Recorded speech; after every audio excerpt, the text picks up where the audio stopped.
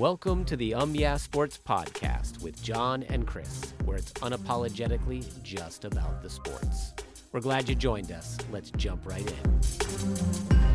It is the March 31st episode of the Yeah Sports Podcast. It's the last day of March as we head into April. Be careful tomorrow. It's April Fool's Day, and I'm sure someone's going to try to get you, so watch out. Hey, I'm Chris, and with me, as always, is John. Hey, man, how are you? I'm doing well. I am you? glad to hear that. I am doing a little bit there, little net response there. That's okay. I'm doing well. Sounds like you've got a little bit of a cold there, buddy. Battling through it. Okay, well, look at you. Other side of it now. Okay, all right, good deal. All right, well, as you've been sick, I'm sure you've gotten to sit around and watch a lot of television, right? That's kind of a thing. And indeed. Baseball's opening day was it yesterday? Mm-hmm. Okay. Mm-hmm. This is Major League Baseball, for those that don't know. Opening day of the regular season was yesterday, so spring training is over, and it's real baseball now, right? Yep. And so there's a new thing going on in the MLB this year, which is that there is a pitch timer, right? So Pitch clock, yeah. Pitch clock. So they have to pitch the ball within a certain period of time, right? 18 seconds, I think. 15 seconds. 15 seconds. So they can't just chill out, hang out, throw the bag around, whatever it is that they do. They've got to get on it. And so you were able to watch some of that action. Yep. What do you think of this thing? What do you think of this new pitch clock? I think it's, personally, I know this is going to be a controversial topic for a while. Well, there's a lot of probably baseball purists that are not happy about the pitch clock. Opening day 2022, their average games were 3 minutes and 11 seconds. The average game length. Average game length was how long? 3 hours and 11 minutes. 3 hours and 11 minutes. Okay. And now it's 2 hours and 45 minutes. Okay. So what is that? About like 20 minutes, 27 minutes. All right. 30 minutes, half an hour.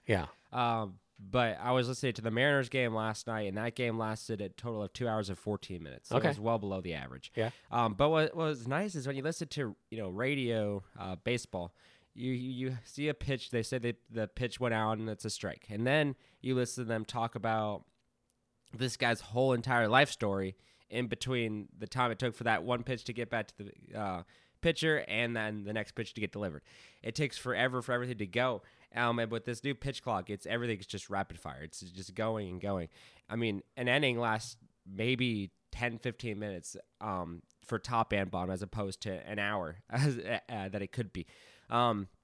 They also allowed, if a runner is on the bag, so if there's a guy on first base, you get an extra 5 seconds. Okay. To deliver the pitch, but okay. You have to be in the box in 8 seconds.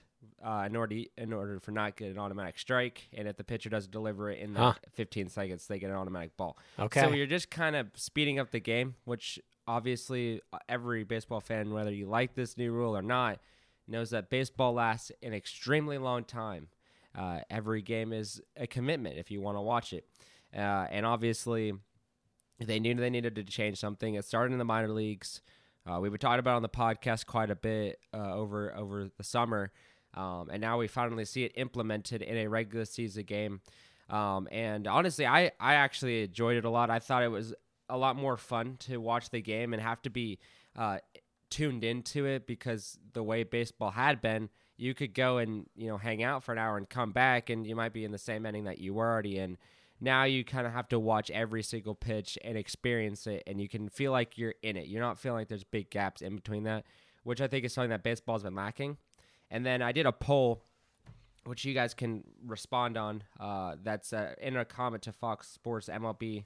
The average time for opening day, and that has like an image of the average.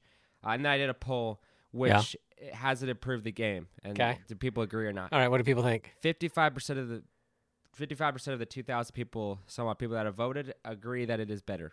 Okay. All right. Well, 55% disagree. But it's going to take time for them to, fully appreciate the good that it's doing for the league. But I think it's going to, improve a lot. I think it's going to make MLB something that's more universally watched. Plus, if you live, in the Eastern time zone, the games start up pretty late, and you have to stay up pretty late to watch the end of them. Now you don't have to stay up quite as long. So there's a lot of bonuses to it. I think if you really look at it, I think also, pitchers won't maybe are able to play a little bit longer now because they're not throwing so many pitches at the same time. They're throwing the same amount of pitches, but they're not in one sitting, and things are moving along, so they don't have to play quite as long. Batters had to be more aware, so you might be able to see a little bit more of that. But the only thing I don't like in all the new rules is the weird new shift. You're not allowed to have anyone in the infield have cleats in the grass, I think it is. So you have to keep them all in the infield. Okay. And you can't have I believe you have to keep 2 guys on each side of second base. So you can't have 3 guys in one area and 1 guy over at fourth to guard it, or third base to guard it. So you have to have 2 guys in between the second and third, and 2 guys at the other spot. So they've kind of changed a few of the rules to keep everything they're trying. What they said is they're trying to encourage athleticism and showcase the ability of the players to get out and catch the ball. Yeah. And that's what they're trying to do. But overall, I think this is a big improvement, and I think over time we'll see a little more of that. But I enjoyed opening day way more than I have in a very long time. Okay. Because I think the games had a lot more energy to them. Okay, awesome. All right, let's jump over to the NBA. We're going to go do 3 sports. So we hit MLB. Next up, we're going to hit the NBA, and then we're going to wrap up with the NFL. Is that all right? Sounds great. Okay, so we are on the NBA now. We've got the playoffs coming up. The play-in tourney is right before that, right? Yep. So we're trying to figure out who's going to get into that play-in. Is that correct? So Yeah. the bubble teams, the teams that are teams. kind of right there on the edge. So we've got the Wizards and we've got the Bulls, and they're competing for the same slot. Is that right? Yeah, the Wizards are sitting at 11, and the Bulls are sitting at 10. Okay, so they're neck and neck there. What's going to happen here? Who's getting in?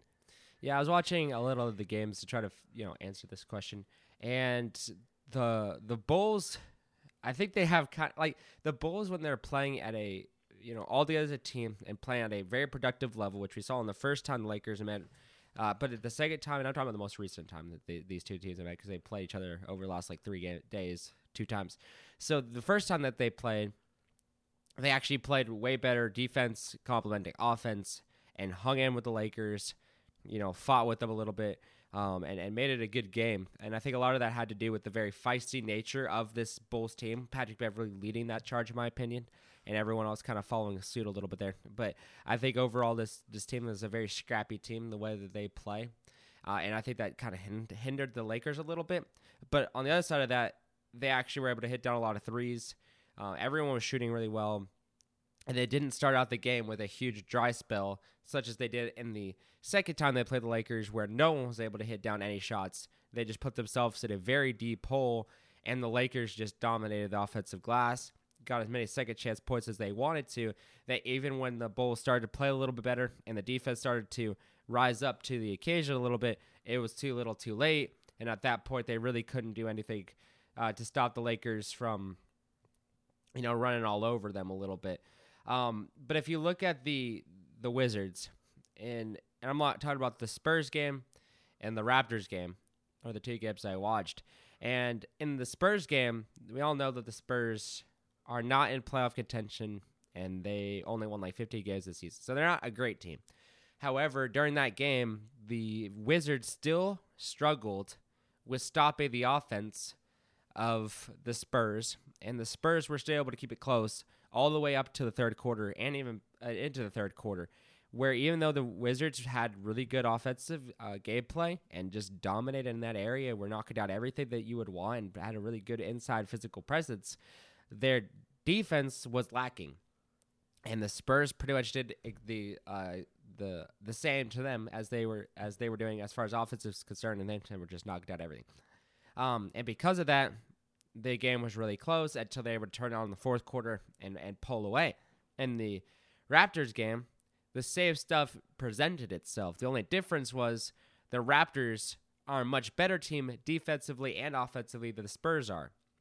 So the inability of the Wizards to play defense, not the full time, but for a good chunk of it, hurt their ability to stay with the Raptors, because even though they had a decent offense going and they were playing pretty good on that front, their defense just was nowhere close to them.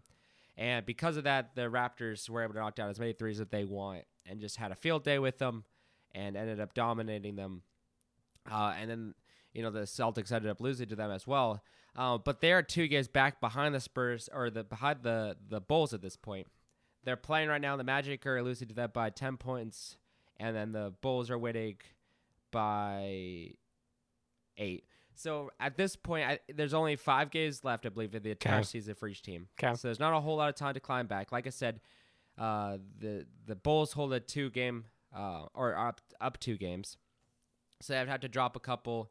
It doesn't look like they'll drop it.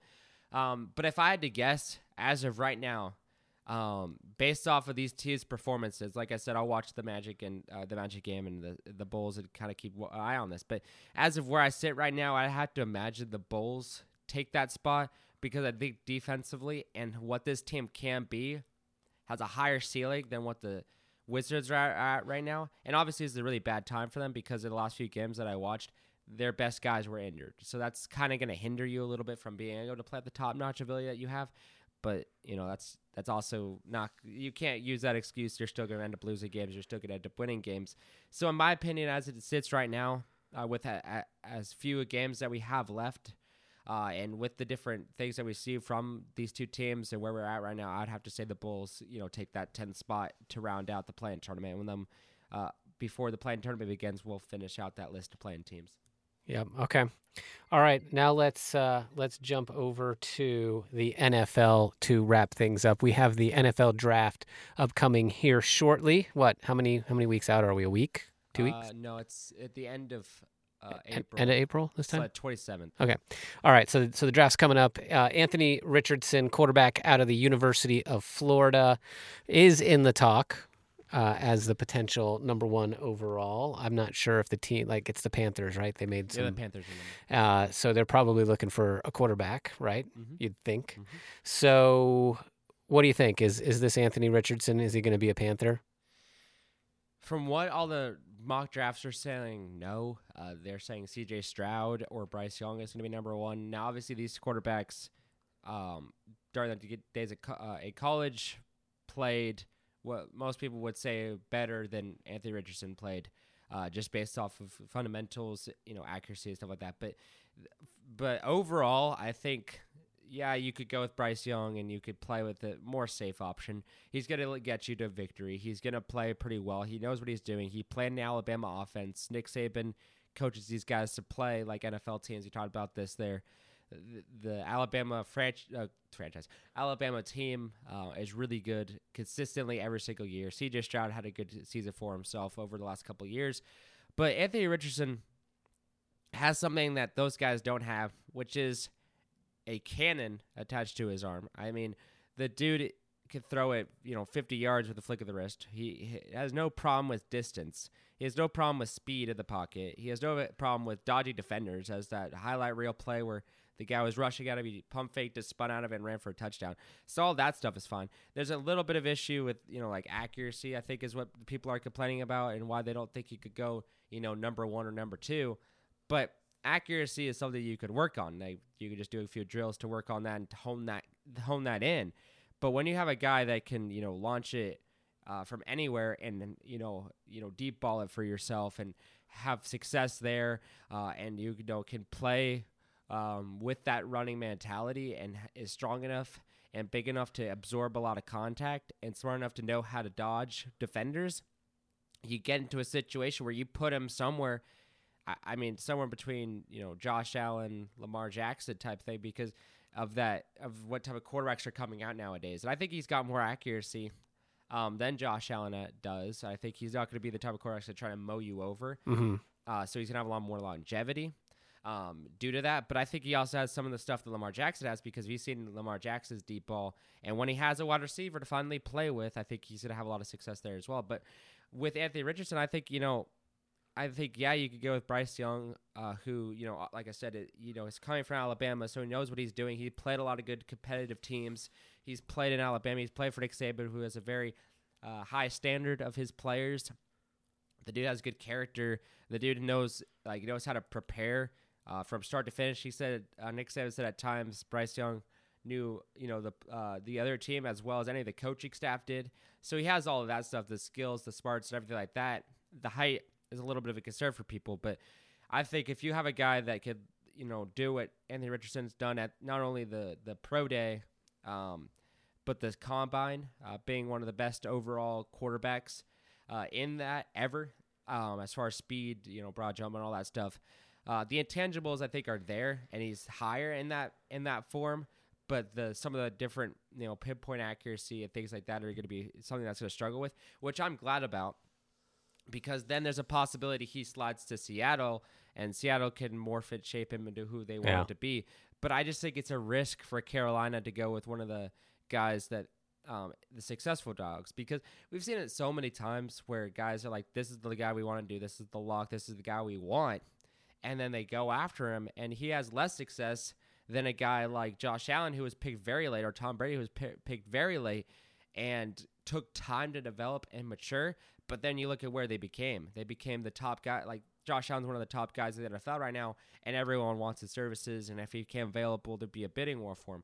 So I think you got to kind of look past that and look for like the things that they do really well. Now, if he had an issue with, every single one of his passes were the most inaccurate passes of all time, and you couldn't complete a pass. He had like 1,000 interceptions and 0 touchdowns, things like that, things that aren't fixable.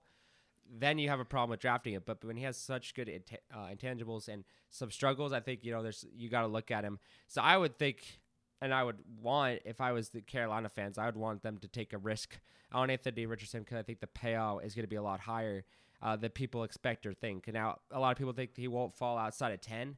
Some people put him as high as 5, which is where Seattle sits, so I want them to get him. But I think that's kind of where everything looks like and is shaking out to be. But I think, like I said, I think this guy deserves a little more credit than he's been given. Okay. All right. Well, we'll see what happens. We don't have a whole lot of time to wait until that goes on. So, okay.